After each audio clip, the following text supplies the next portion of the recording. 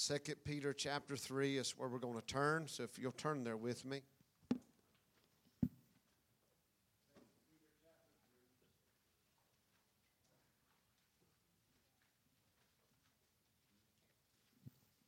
If you'll stand and let's honor God's word this morning. Hallelujah. Jesus is in our midst. Y'all started singing that song, I got my shoes off. Holy ground. I got my shoes off. I got pink flamingos on my socks. Y'all don't make fun of me. But I had to do something. Amen. I knew I was on holy ground. Amen. I didn't want anything to be in the way of me and him. Amen. Get them shoes off your feet, Moses. Amen. I didn't want anything to be in the way.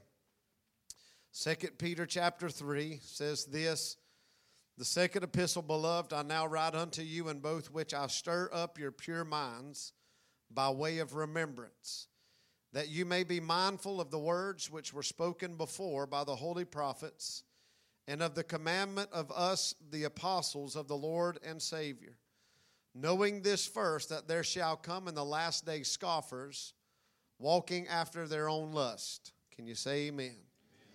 And saying, where is the promise of his coming? Talking of the rapture. Where is the promise of his coming? For since the fathers fell asleep, all things continue as they were from the beginning of the creation. For this they willingly are ignorant of, that by the word of God the heavens were of old, and the earth standing out of the water and in the water, whereby the world that then was being overflowed with water perished. But the heavens and the earth which are now by the same word are kept in store, reserved unto fire against the day of judgment and perdition of the ungodly men. I can tell you this, people can say they don't believe in the rapture if they want to. But I plan to get up out of here. Amen. I said, I plan to get up out of here. Amen. People want to argue about stuff. I said on my post the other day, is the rapture real? I ain't got time to argue with anybody about it. Amen. My God, who would want to stay behind? Who would want to stay behind? Amen. I'm glad I don't believe that way. I'd rather believe the catching away. Verse 8, but beloved, be not ignorant of this one thing, that one day is with the Lord as 1,000 years, and 1,000 years is one day. The Lord is not slack. Somebody say, he's not slack. Concerning his promise, as some men count slackness, but is long-suffering. Hallelujah. I know we're ready for him to return, but his grace is sufficient to help us and keep us. There's folks that ain't right yet that's coming in. Hallelujah. The intercessors have been awakened this morning in the house. Amen. The Lord is not slack concerning his promise, as some men count slackness, but is longsuffering to usward, that not willing that any should perish, but that all should come to repentance. Amen. Listen, but the day of the Lord will come as a thief in the night, in which the heavens shall pass away with great noise, and the elements shall melt with fervent heat. The earth also and the works that are therein shall be burned up. Father, I ask that you would help and anoint these lips of clay today, God. Jesus, we ask, God, today that you would just minister and meet with us as you already have. In Jesus' name, amen.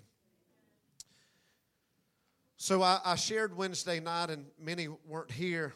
I had a phone call last week, and a great pastor that many of us highly respect, and he asked me 3 questions. I thought they were trick questions. I didn't know where he was going, but his first question was this.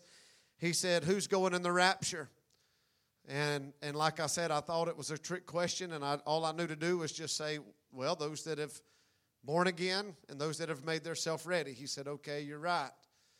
And then he said the second question, he said, what is the age of accountability? And I said, well, that could vary depending on what children or people, depending on if they are brought up in the house of the Lord, depending on where they sit, if the truth is being preached, if it's been discussed about being born again, if sin is ever discussed, there's a lot of variables. If the Lord has sent His Spirit to deal, this pastor stole a piece of bubble gum at 5 years old, and when he got home, he heard a voice and said, you know, you'll go to hell for being a thief. God was talking to him, and so he gave his life to the Lord in his bedroom, received salvation, got baptized in the Holy Ghost at 6 years old. And so he said at the age of accountability for me, he said it was 5. And so I don't know what the age of accountability is for everyone. It varies depending on, I believe, what God does in their life. But we do know that there is an age of accountability. Amen. I don't know if that's 5, if that's 8, if that's 12. Depends on the person. But I do know, and I said this, I have purposely kept all the children in here on Wednesday night and did not release them to kids' church, because I wanted every child that sat underneath my voice to hear about the rapture of the church. And so I began to preach on Wednesday night, is the rapture real? This morning I want to continue in my messages about the requirement of the rapture. And this afternoon at 5 o'clock, I'll talk about the reward of the rapture. The rapture is the reward of the bride of Christ. Amen? It is that. It is the reward of the bride of Christ. But there are requirements if you and I are going to go in the rapture of the church. Amen? As I said earlier, I'm not going to argue if it's pre-trib, post-trib, mid-trib. None of that matters. I believe there's a catching away. Amen? I believe that God is going to get us out of here. I don't know about you, but what I read in Revelation chapter 9 on Wednesday night, I don't want to be here through all of that.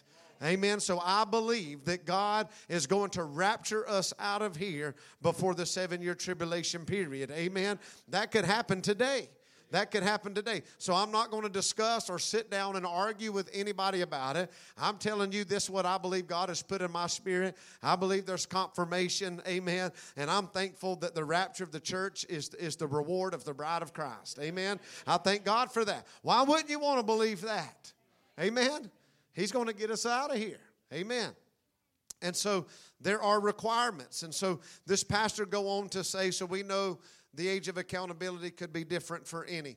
He said, so you're telling me that if I was 5 and rejected the voice of the Lord, that means now I'm accountable to God. I said, that's what you're saying. Yes, because God has graced you. Does the Bible not say that the grace of God has appeared unto all men? So I don't know at what time, but that tells me that God's grace, amen, will appear to you, every man at one point or another, so that all men would be without excuse. Amen. So we won't be able to stand before the Lord and say, well, I was never given an opportunity. Yes, you have, because the Bible tells us that we have. Amen. And so just bear with me just a few minutes. I want to bring you back up to where we were Wednesday night. And so his third question was this. So you mean to tell me that God would allow a 5-year-old or a 9-year-old or a 12-year-old to be left for the 7 years of tribulation?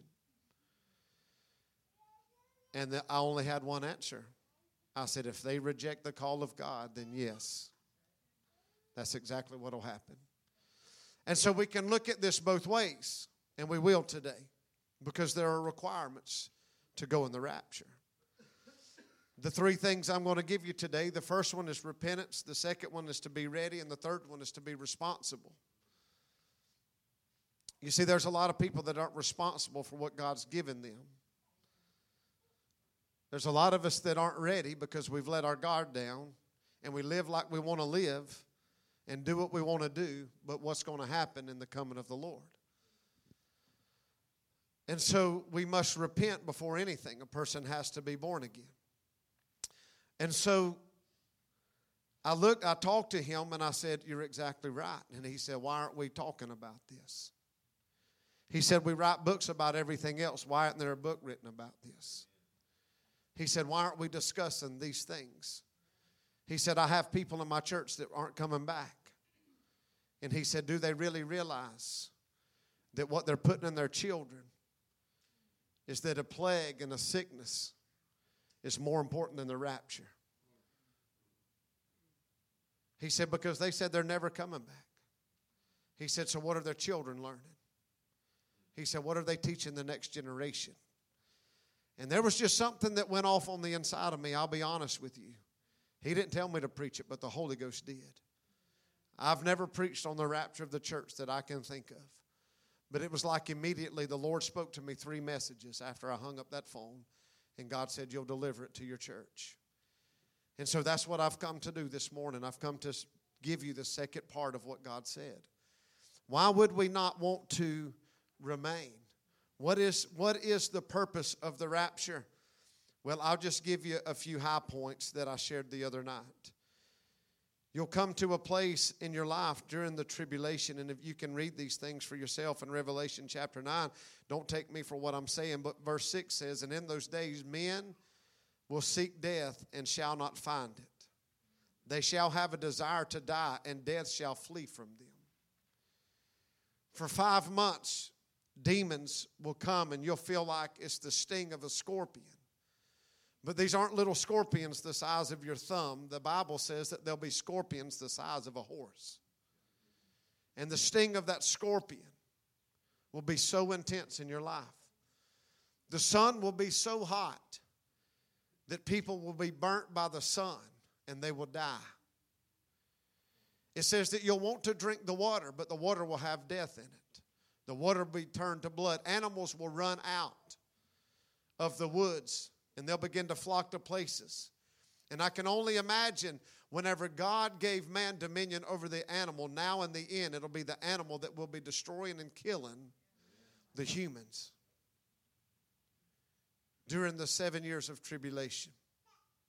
So who would really want to be in that? Who would not want to say yes to Jesus right now? Who would not want to say yes to the Lord to know that you can be assured that you're going to go in the rapture of the church? Why would we want to wait? Why would we want to play games with God? Because we're living in the dispensation of grace. We all have an opportunity to say yes to the Lord. Now, I'm going to tell you this. I'm not dumb enough to think everybody that's sitting in this church today is saved. I'm not dumb enough to say that every one of us have repented. We may claim to have salvation. That water don't save you. If you were baptized at 2 or 10, but you don't live for Jesus today, then I'll tell you, you better repent and get born again. Amen? Because that didn't save you. That didn't make you right. We can't look back to what we did when I was 2. I need to know what I'm doing right now. What's the fruit of my life right now?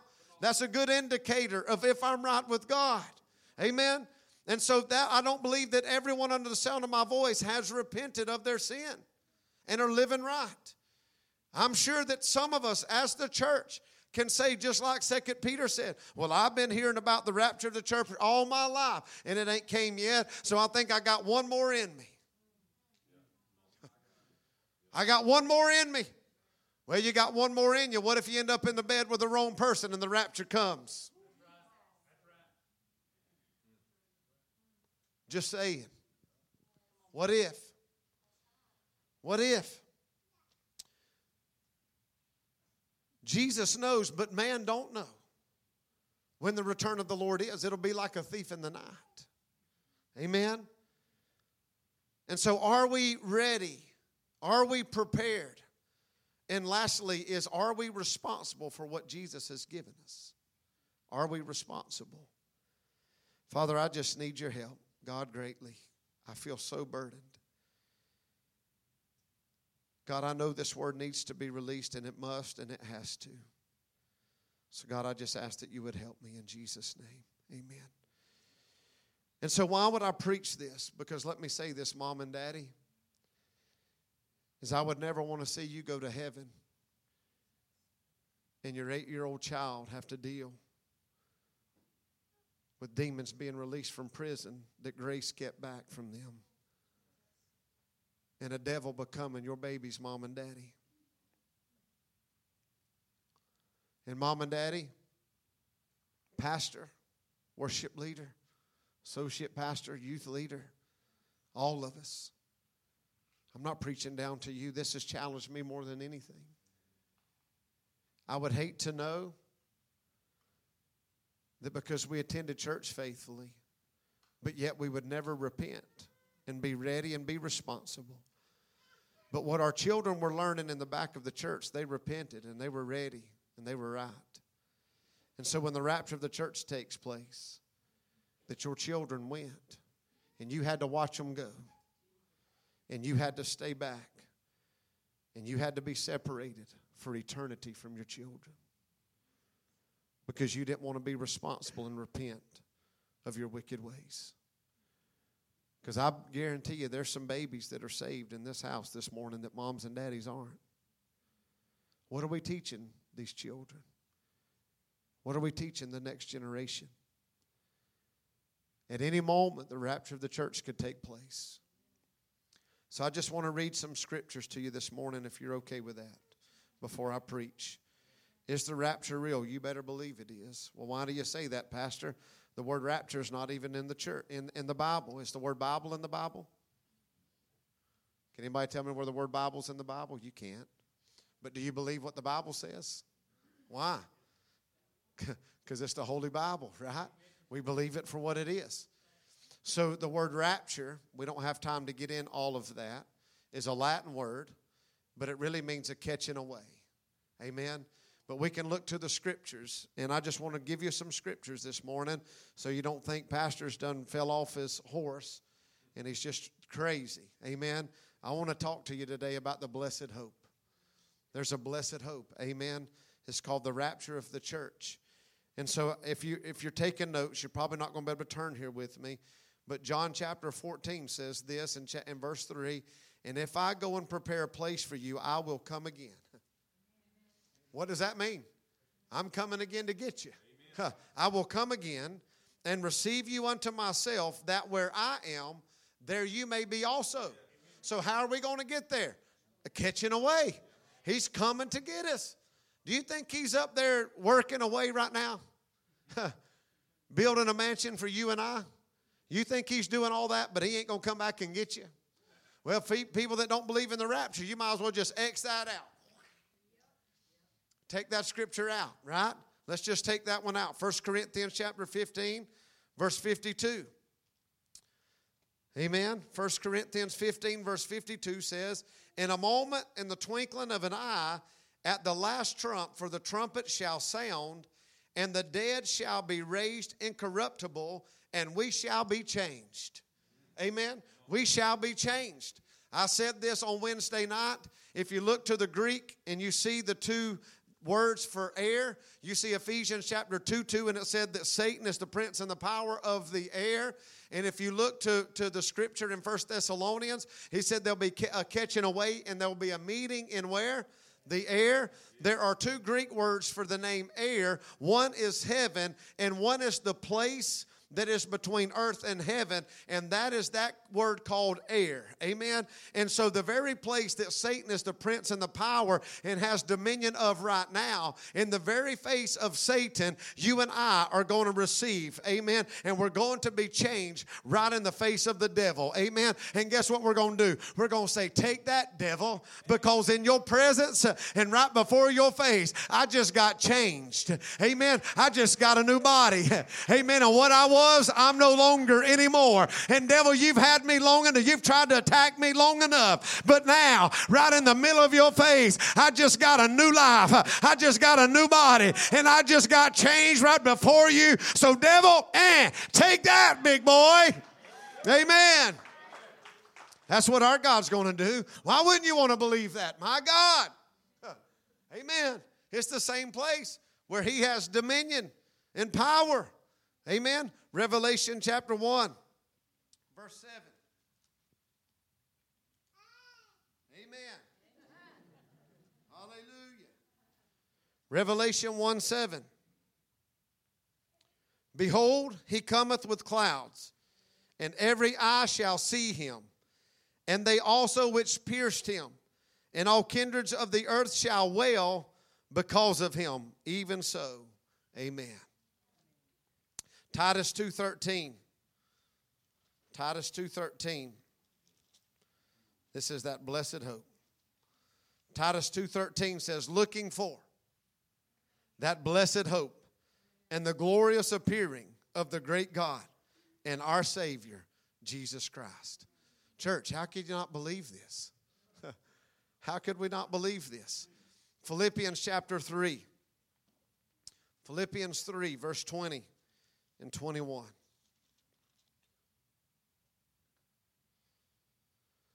For our conversation is in heaven, from whence also we look for the Savior, the Lord Jesus Christ, who shall change our vile body.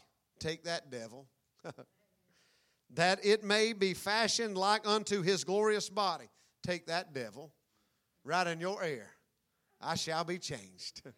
That vile body I was in ain't going to be very much longer. Amen. The devil's going to just start, man, what's going on? According to the working whereby he is able even so to subdue all things unto himself.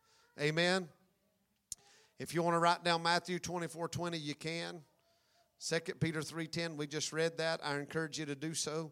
But I want to just jump right into the message. I know we've been here and worshiped a long time. I'll try to hit the high points. There are requirements of the rapture. Amen. And the first requirement that I want to tell you today, we must repent. We must repent. Now listen, so many times in the church today, we just kind of jump right over the most important things in the church. You must be born again. John 3:3. Amen. I had the opportunity to come and teach the kids in chapel this past Friday. And, man, it was powerful. Little Branston gave his life to Jesus. Did he tell you? Man, it was powerful. Amen. He surrendered 4 or 5. Is that right? Gave their life to, who all gave their life to the Lord, Brooke? Lane? Branston?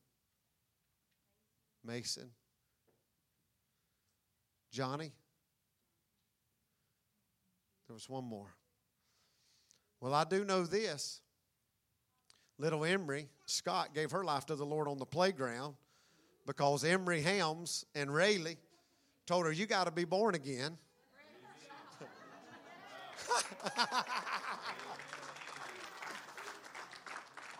So I was preaching, and little Emery Kate was sitting right here, and she said, I know. She said, you got to be born again. And I said, well, I heard you got born again in your car the other day. And she said, I did. And then Rayleigh told me Wednesday night after hearing the message on the rapture, she was up all night Tuesday night. And then the word on the rapture began to deal with her little heart. And she went to her daddy and she said, Daddy, I'm ready to do that thing. And he said, what thing, baby? He said, that thing you said last night about giving our life to Jesus. And so Rayleigh gave her life to Jesus Wednesday night. And so next thing I know, them two had Emery Scott praying and playing with her on the playground. And they told Emery Scott, if you're going to go to heaven, you got to get born again. And so Emery Scott, when I asked him who was saved, Emery Scott said, I just got saved this morning. I said, where at? She said, out there. I said, well, who told you? She said, Rayleigh and Emery. So thank God. Amen. They're leading people to Jesus on the playground at school. So let me ask everybody here, when's the last time you led somebody to Jesus? You going to let 2 5-year-olds do what you're not doing? Huh? We're going to let 5-year-olds do what we're called to do? This church would be full if we were all an Emery Kate and a Rayleigh. Amen. That little girl came into the kingdom of God Friday before we ever got to church on the playground. They weren't worried about playing. They were preaching. Amen. They told her she got to get born again. And so I began to talk to them. And we began to discuss. I believe one of the greatest opportunities that you see for a man to repent, that he rejected it in the Word of God, is in the book of Genesis. And this was their scripture for the week. So I'm going to tell you, I'm going to give it to you just like I gave it to them 4 and 5-year-olds Friday. I said, I'm going to give it to you just like I gave it to them. And I gave it to them just like I'm about to give it to you. And I didn't hold nothing back. Because I told them they're at the age of accountability. And I know what they're being taught. I know what they're being taught in here. And I know what they're being taught in there. So why wouldn't we tell them the truth? Why wouldn't we talk to them about the hard things? Because I don't want to stand before Jesus and one of them babies have heard about this gospel but didn't repent and give their life to the Lord. And that they need to know that God is angry at sin. God hates sin. And we were born into that. And if we don't repent and get rid of that, then we're going to miss this rapture. We're going to miss it. Amen.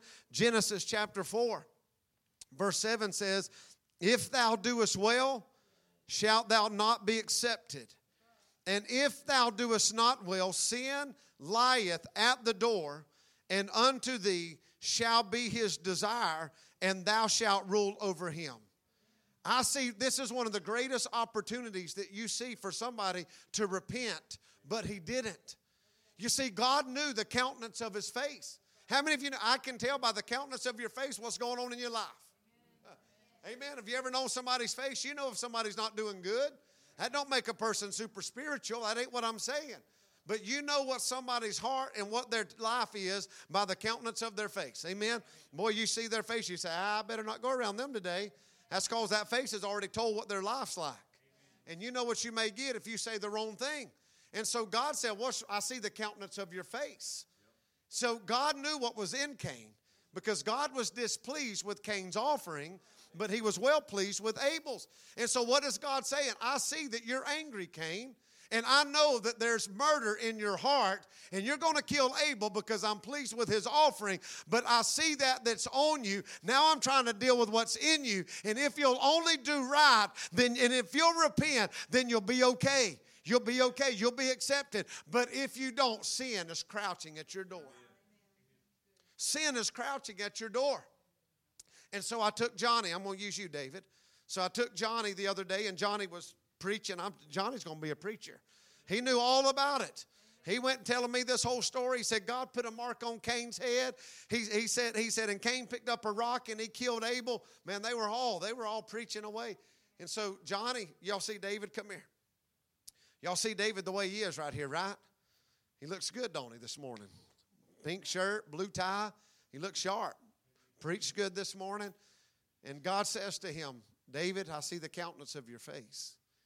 And I'm giving you an opportunity to repent right now. And if you do well, then you'll be accepted. But if you don't, sin's waiting on you at that door.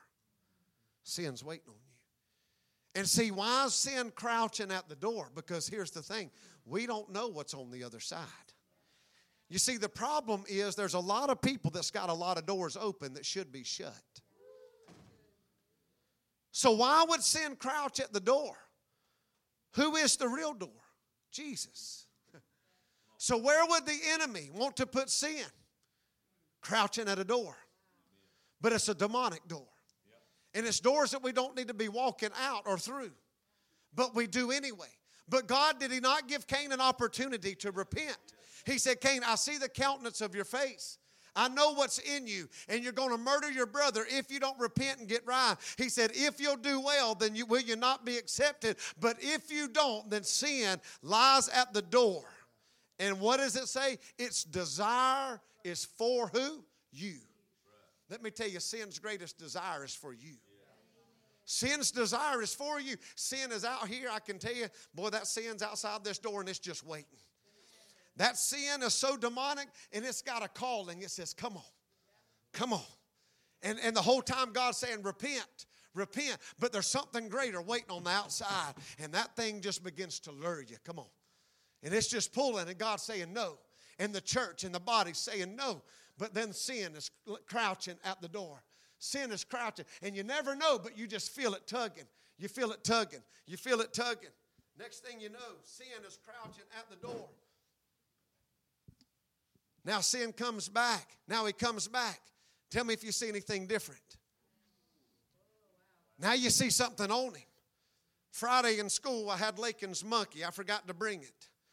Because here's what it means. And that monkey had hands and legs. And it had Velcro so it would wrap around his neck. And I tightened them arms up tight around his throat. Because here's what this literally means. It says sin crouches at the door. If you look up what that word crouches means in the Hebrew, it's like a wild lion. Have you ever seen a cat? You ever seen a cat go through your yard and it's got his eyes on something? What does it do? It crouches down. And whenever it crouches down, what's it getting ready to do?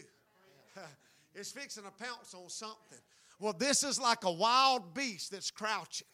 And see, what David didn't know is the luring that was outside that door was a wild beast. And it said, if I can just get him outside of this door, I'm fixing to jump. I got him. I'm going to get him, and whenever I get my paws on him, I'm going to devour him. Because my desire is for you. My desire is for you, but God is saying, Cain, if you would only do well, will you not be accepted? God was giving him an opportunity to repent and saying, don't go out that door. It's very evident when somebody walks out the door. You know when that wild beast has got a hold of somebody. Sin crouches at the door for every one of us today. Amen. Thank you, brother. And so what do we need to do? We need to shut some doors. And you better know that every door you walk through, you better ask God, Jesus, are you the door of this, or is the devil the door of this? Because let me tell everyone under the sound of my voice, sin crouches at the door. And you don't know that it's there, but it's waiting on you to get there. And the moment you walk out the door, that thing's going to jump on you. Why? Because its greatest desire is for you. Amen. A lot of people don't make it back through the door. And God knows what's in every one of our hearts. You may sit here today and say, I would never murder anybody. What do you think Cain thought that was in him? My God, he just got birthed out of Adam and Eve from the very beginning of time. I'm telling you, it's in every one of us. And I'm telling you that sin is waiting at your door. Sin waits at the church door. Sin waits at your car door. Sin waits at your house door. It's just waiting. I said it's just waiting. It wants to jump on us. It wants to attack us. And it wants to kill us. But God is saying to you and I today, I see what's in your heart. If you'll only repent and turn to me, you'll be accepted. Hallelujah. That is the born again process. Is you must repent. You can't have salvation without repentance. I said you can't have salvation without repentance. Amen. Don't tell me you got saved if you're still living the same way you were before you said you got saved. Salvation isn't a prayer that you pray.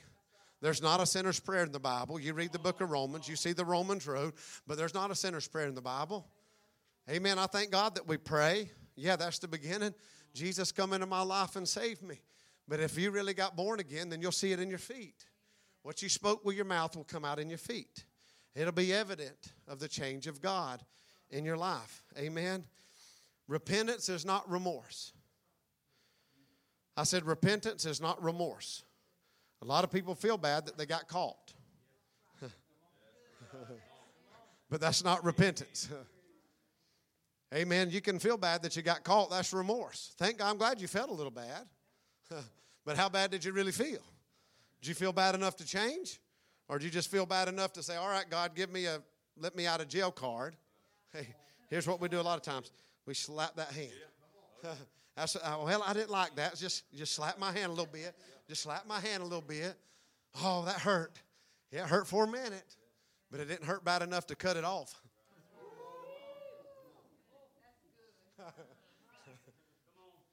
It didn't hurt bad enough to cut it off. What are you saying, Pastor? Well, how are you going to enter heaven? Maimed? Or are you going to enter hell with everything you got? Just saying. Is that what the word says? I said there's a rapture. And there's requirements to go in this rapture. And the first thing, you got to be born again. And I'm talking about more than a prayer. I'm talking about your life has to change. You see a life change in somebody's life. Are they born again? I would say they are. You know somebody. You know them by the fruit that they bear. Amen. You know them by the fruit that they bear. We must be born again. Amen. Don't let these children in this next generation, thank God we can learn from them. But don't let them only do what we should be doing too. We need to release this younger generation. But we should be doing what they're doing. Emery Kate knew she had to be born again. Rayleigh knew she had to be born again. And so she said, Daddy, I'm ready to do that thing. She knew she had to surrender her life to the Lord. She knew that. I thank God that these babies know. But the problem is us adults don't know. We've reasoned repentance right out of our mind. I'm going to say that again. I said we've reasoned repentance right out of our mind. And we make excuses. Let me just say this. You can't counsel demons. You can't counsel demons. You can't counsel to repentance. Either you want to repent or you don't. And either you want to keep running with your devils or you don't. I believe it was Pastor Aaron Crabb. He said, if you're not running into devils, you're running with them. That's the truth. So the first thing that we have to do, church, is we must repent. Repentance is to have regret about one's sins, not remorse. And to turn fully and do a 180-degree turn. Amen? Church, there's a rapture that's coming. The second thing that I want to tell you is we must be ready. We must be ready. The word ready means fully prepared, a suitable state for action. That means that my life stays in a state ready for the coming of the Lord. Amen. That means I don't let my guard down. That means I don't say, well, today I'm going to do what I want to do. Tomorrow I'll get back on track. No, you don't have time for that because no man knows the time or the hour that Jesus is coming. Amen. I want to turn with you very quickly to Matthew chapter 24, verse 42. Amen. We have to be ready, church. Everybody say, we must be ready. I'm trying to just slow down and just give it to you. Amen. Matthew chapter 24, verse 42. Watch therefore, for you know not what hour your Lord does come. Amen. Watch therefore. What does watch mean? It means to stay up watching. It means I don't go to sleep. And when I do go to sleep, I have people that watch with me and for me. That means I have the right relationships in my life. You can't stay up 24/7, 365 days a week. But that means that I'm accountable to the house of... That means I'm accountable to the house of God. Amen. That means I keep my family accountable to the house of God. Can I tell you, you can try to put church in the back of your mind if you want to and say that it really don't matter if you want to. But I'm telling you, the Bible says in the book of Hebrews chapter 10 that we must meet all the much more as we see the day approaching. I know the devil has come. I believe that the devil has sent this virus to try to scatter us, to try to divide us, to try to keep us away and out of the house of God. The problem is there's a lot of us that's grabbed a hold of it and we bit into it and we believe it. But I'm telling you, the Word of God still says that the church is still to meet together all much the more as we see the day approaching. I can tell you there's something coming worse than the coronavirus. And what are we going to do then when that comes? I said, what are we going to do when that comes? What are you going to do when they stand at the door of this church and said, if you come in there, then I'm pulling the trigger. Are we willing? Are we ready to die for this gospel's sake? I'm telling you, church, when you can't stay awake, keep somebody by you that is awake. It's time, church. We wake up our homes. We wake up our families. We wake up our communities. And we wake up America and know that we must be ready to go in the rapture of the church. Hallelujah. We ain't seen nothing yet in America. We're spoiled rotten. Get with that brother from India and see how they worship. You want to see something? Amen. I can play you a video where Olaya just got flooded. Every house in there's flooded, but they're still worshiping. They're going to the church. Pastor Hernando said, can you buy some mats, Pastor? We're fixing to put people in the church. We're going to put people in the church. My God, you think God didn't know that a flood was coming? Think that there needed to be something on higher ground? Brother Hernando said it's an ark in the middle of nowhere. And he said, will you buy some mats? He said, will you buy some mats, Pastor? He said, because we're taking people out of their homes that are knocked down and we're putting them in the church. I'm telling you, church, we got to get ready. You see, God always makes preparation before the storms come. I said, God will always prepare His bride. He'll always prepare the church before the storm comes. Did not He send His prophets to warn before things would come? I'm telling you, and I come before you today and tell you, worse is coming than the coronavirus. But God is preparing us today. And you can reject me and you can resist me, and that's fine. That's fine. But I'm telling you, it's time we stir up our homes.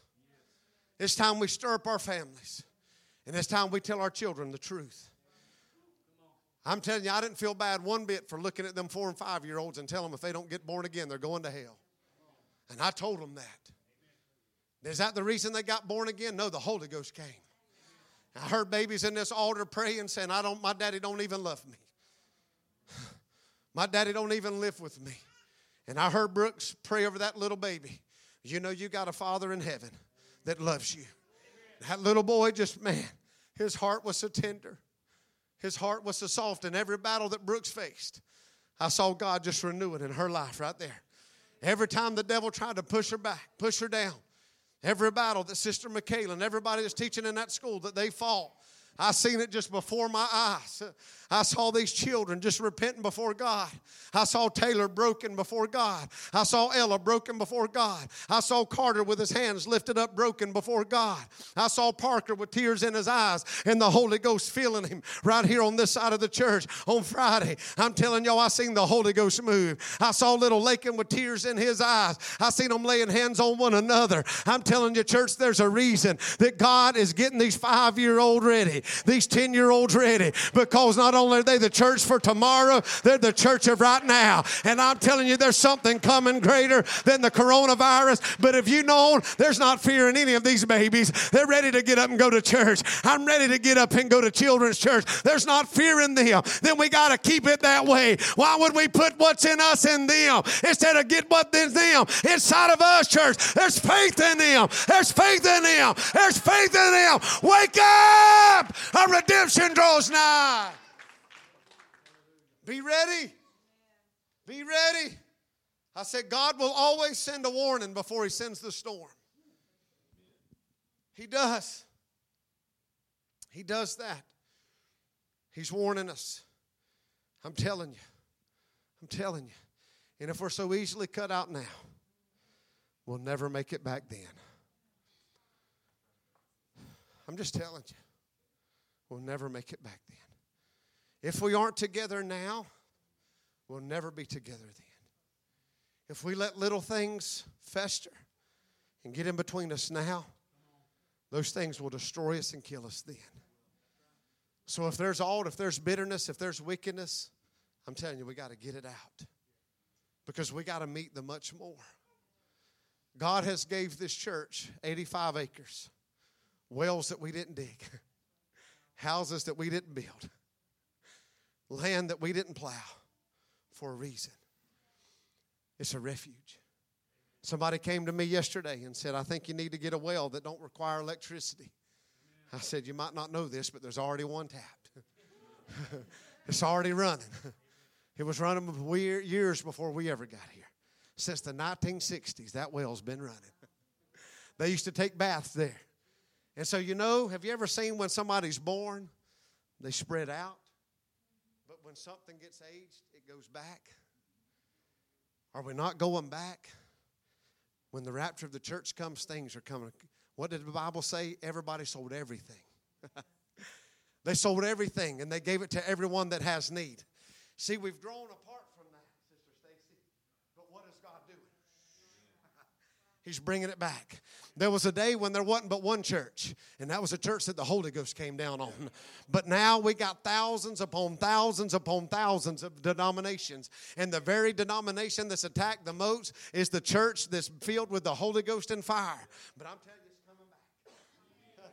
I said it's coming back. Amen. We've grown away from all that. But church, we must be ready. No man knows the time or the hour, not even the angels, only the Father.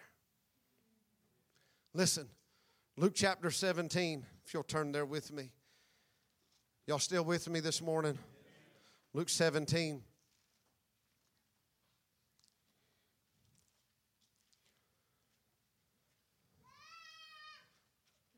Luke 17.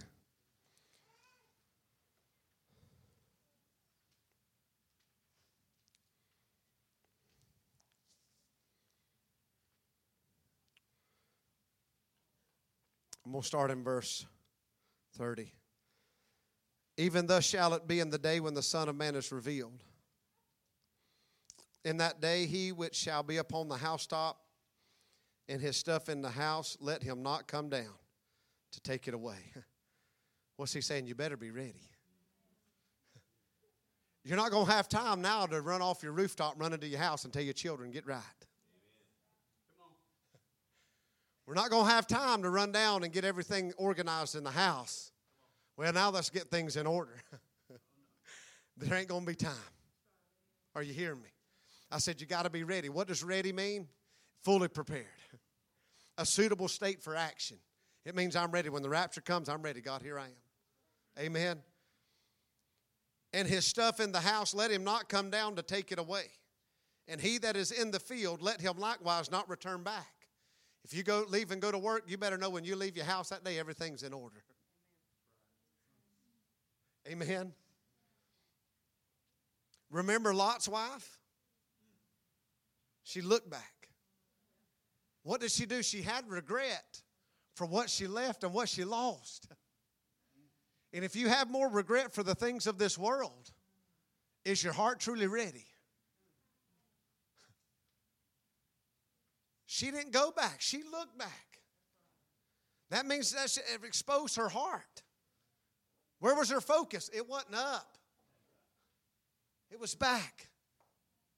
And so what happened to her? She turned to a pillar of salt. Verse 33, whoever shall seek to save his life shall lose it. If things in your life is more important, instead of just laying your life on the line for the gospel, I'm telling you, church, hear me. And how is that going to be proved? By your actions of how you serve God. If anything of this world takes precedence over our walk with God, what does he go on to say? Whoever shall seek to save his life shall lose it, and whosoever shall lose his life shall preserve it. I tell you, in that night there shall be two men in one bed. The one shall be taken, and the other shall be left. Let me just stop right there. Husbands and wives, I believe he's talking to us. Husbands and wives, we got to be right. Because the rapture of the church could take place in the middle of the night like a thief in the night. And husband, if you're not right and being the man that God's called you to be, and if you've not repented and if you're not ready, then I'm sorry, when you wake up the next morning, your wife's been raptured and you're still here. Hold on. If mama was the only one that ever invested in them babies, mama was the only one that would get up, men, and take them babies to the house of God so that they could be saved and repent and be poured into. Don't be mad then when you're the only one left behind when you go to the baby bed and that baby's gone. When you go to that 12-year-old's and that 12-year-old's gone. And you're running around frantically and all you got left was the possessions that this world offered you. That's all you got, but that's all you ever wanted. That's all we ever wanted before. But now that the rapture's gone and Jesus has called his bride home, all you got left is everything you worked hard for. You got that big house. You didn't have time to tithe. Didn't have time to come to the house of God because you had to pay for every worldly thing that you ever wanted. I can promise you this, and I'm preaching to the choir. I can promise you deep down inside of our families' lives, our children, they don't want more stuff. They want mom and daddies that'll love them and get them to the house of God. But because of our mistakes and our failures, we try to cover that up and we try to buy them stuff. And we try to buy their love. And the whole time, all they want is us. All they want is us. That's all they want. And so why would we be surprised that if we were to wake up and everything we've tried to offer and everything we've worked so hard for, that's all we had left. But really the only thing that mattered was all gone. It had been raptured out. Two will be in one bed. One will be left and one will be taken. You hear me? Two women shall be grinding together. The one shall be taken and the other left. Let me ask you, are you ministering on your job sites? Two will be working together. One will be left and one will be taken. Are we witnessing? Are we being a witness? Or do we look like the world on our job sites? Do people truly want what we have? Because let me tell you, if you're living right, either people's going to love you or they're going to hate you. One thing I've learned about Holy Ghost-filled people, there's usually not any in between. They either love you or they're going to hate you.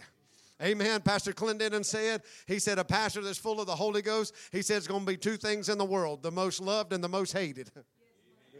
Amen. Going to be the most loved and the most hated in the community. Amen. Because they're going to tell you the truth, but they're going to love like Jesus. And so people can't stand that because you stir up their devils. Verse 37, and they answered and said unto him, Where, Lord? And he said unto them, Wherever soever the body is, thither with the eagles be gathered together. We're going to be gathered together. Amen.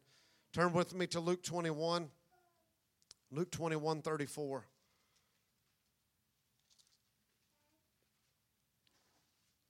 Brother Rafer, you going to play? Come on up here, brother.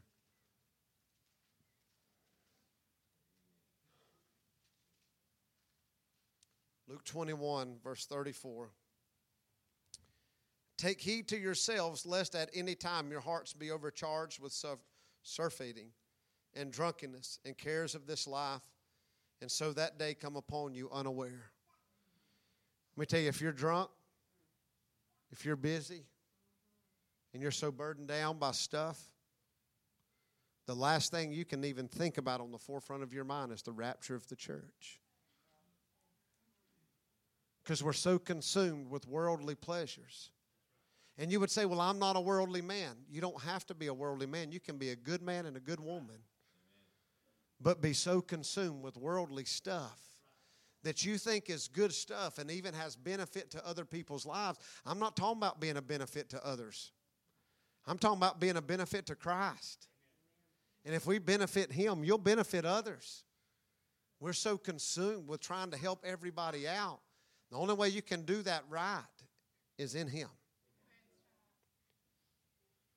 For as a snare shall it come on all them that dwell on the face of the whole earth.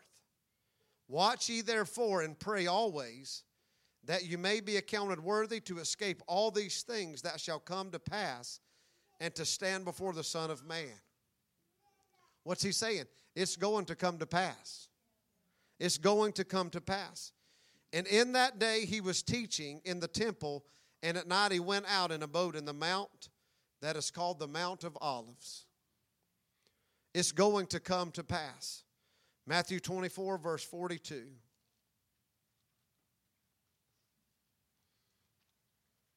It's going to come to pass to y'all. Ella, Landon, Cheston, Tyson, Cecil Ray. It's going to come to pass. Y'all look at me. The rapture is coming to pass. And if you're too busy playing, you'll miss it. You'll miss it. I love y'all. If you keep playing, you'll miss it.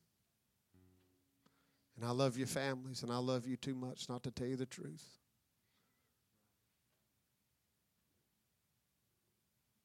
You'll miss it.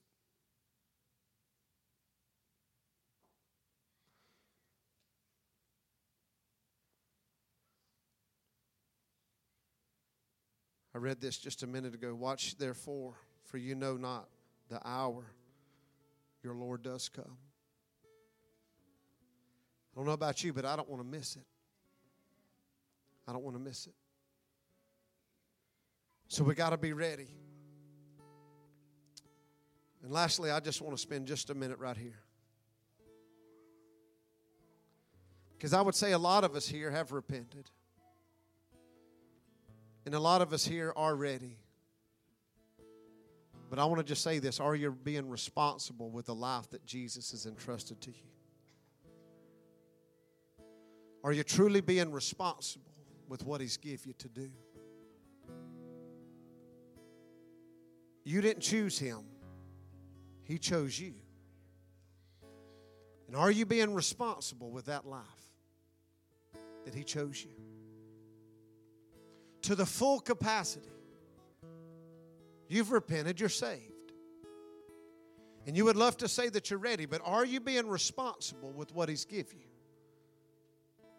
We look to the story in Matthew 25. There's 3 different instances there. There's a story of 10 virgins. 5 were wise and 5 were foolish. What separated the 5 from the other 5? 5 of them weren't responsible with their oil. They let it run out. Are you tired of living for Jesus and every time you walk out the door on Sunday, your oil runs out? Because I don't know this. No man knows the time or the hour. But I don't know that Jesus is going to come on Sunday when the church is full, but he may. But I wonder if he'd wait till Monday. I mean, I'm just saying. I wonder if he'd wait till Monday so it would expose the true bride. Or would he wait till Tuesday?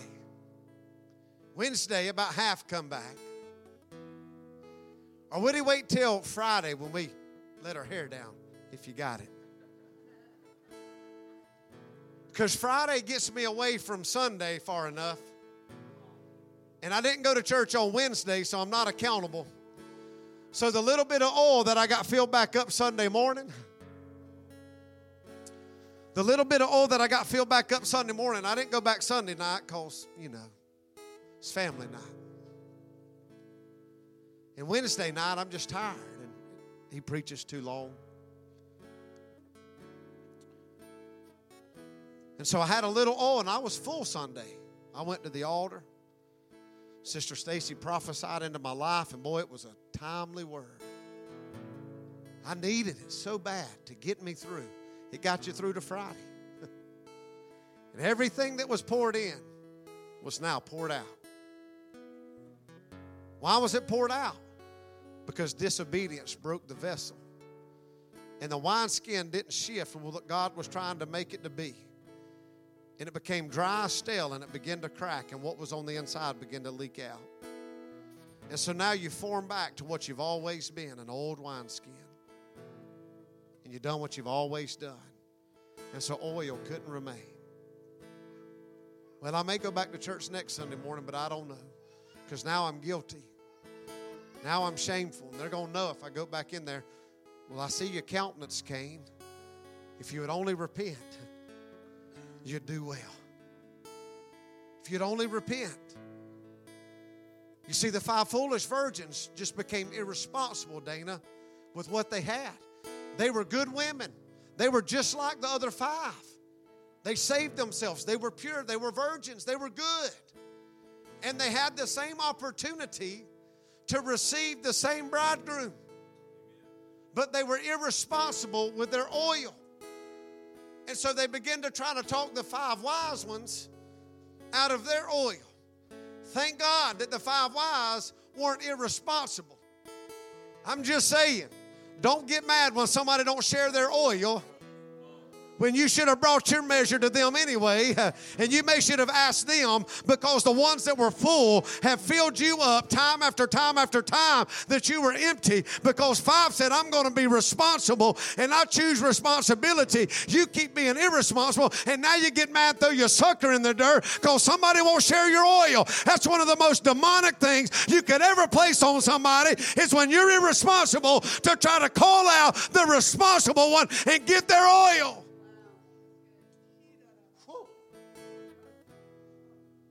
So if you have oil, be responsible with it. And don't you dare give it to them that are empty.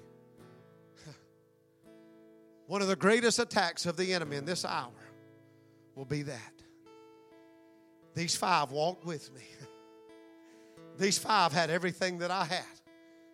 And now their vessels are empty. They want mine. And if you don't, then you're the devil. If you don't share your oil, then you're the devil and you're not saved. No, I'm just responsible. I've gave my oil to you 10 times, and I had enough on reserve to fill mine back up. But now my reserve's gone because the coming of the Lord is now. I don't have anything left to give. I've gave, and I've gave, and I've gave. And now I got to be responsible for what I have.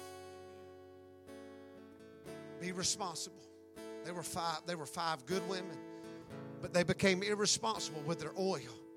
Let me ask you, are you responsible or irresponsible with your oil today?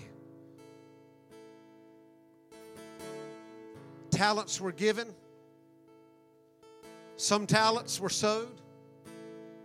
Some talents were buried.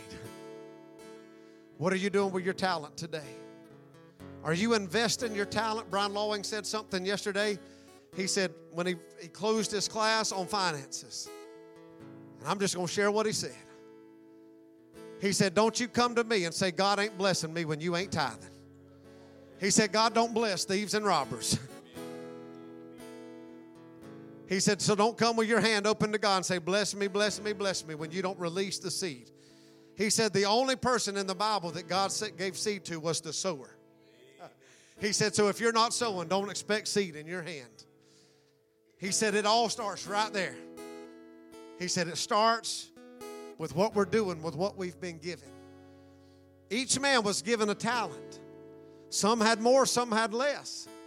And so many times, listen to me, church, I'm talking about being responsible. You got to be responsible with what God's gave you. If God only gave you one talent, then invest that talent. If God gave you 5, then invest 5. If God gave you 10, invest 10. But if you got 1, don't compare yourself to the 10. God didn't entrust you with 10, and that's okay. I can tell you more sometimes can be less. God give you less, He may give you more. Be responsible with the one talent. Don't bury it. I'm tired of seeing the devil use comparison in the house of God. Well, I don't have anything to offer God. Yes, you do. I encourage you today. Yes, you do. You have so much to offer God in the kingdom of God. We all do. Don't bury your talent. Be responsible and invest it. And lastly, in Matthew 25, Jesus said, when you clothed them, when you visited them, when you gave them water to drink, He said, when you did it to the least of these, you did it to me. They said, Lord, when did we do that? When you did it to the poor. When you did it to those that were in prison. When you did it to them that were thirsty. Well, Jesus, I never saw you there. I know. I was seeing if you'd be responsible when you didn't see me. I just want to know if you'd be responsible when you didn't feel me. Would you still clothe the naked? Would you still visit the prisoners? Would you still give water to the thirsty? Or would you only do that in a church service? I wanted you to do it. I didn't know we ever did that for you, Jesus. I know you didn't, but I was watching. You were responsible when nobody was there but you and me. You were responsible then. Let me ask you, church, are you being responsible? Are you being responsible? Because He goes on to say, He said, and those that weren't, He said, you're going to be on the left side. You're going to be over here with the goats. You just thought they were sheep in the church because they did it on Sunday mornings. They kind of sounded close, didn't they? Their horns kind of favored a little bit, didn't they? Yeah, they had some of the same features, didn't they? They kind of spoke in tongues the same, didn't they? They kind of worshiped the same, didn't they? Oh, but in the coming of the Lord, there's going to be a separation that comes. And those that weren't responsible for what God told them to do, I can tell you they're going to be over here with the goats. But those that were responsible is going to be on the right side. And they're going to be the sheep of the fold. They're going to be the sheep of the pasture. I'm telling you, church, we better get ready. There's a rapture that's going to take place, and it could come at any day now. I can tell you the problem in America today is, and a problem in the church, is just like when Moses went up to the mountain for 40 days, the people at the bottom began to build a golden calf. They began to develop in their image and what they wanted, and they began to worship that calf. And they said, I hear a noise at the bottom, but it's not the noise of victory. I can tell you in America, we begin to build golden calves. That's the top of the rapture of the church. When Moses went up, he came back down and there was a mess going on. I'm telling you, there's a mess going on in the church. We're worshiping every calf that we can. We've made so many idols and gods that we can. We worship our families. We worship our children. We worship our pastors. We worship our churches. It's time that we fall on our faces and worship God. And when we worship God, we'll fall in line to everything else. We'll love our pastor. We'll love our church. We'll love our children. We'll love our families. We'll love our wives. We'll love our husbands. We'll love right then. But Jesus must come first. Hallelujah. Would you stand with me all over this house? Whew. I feel the Holy Ghost.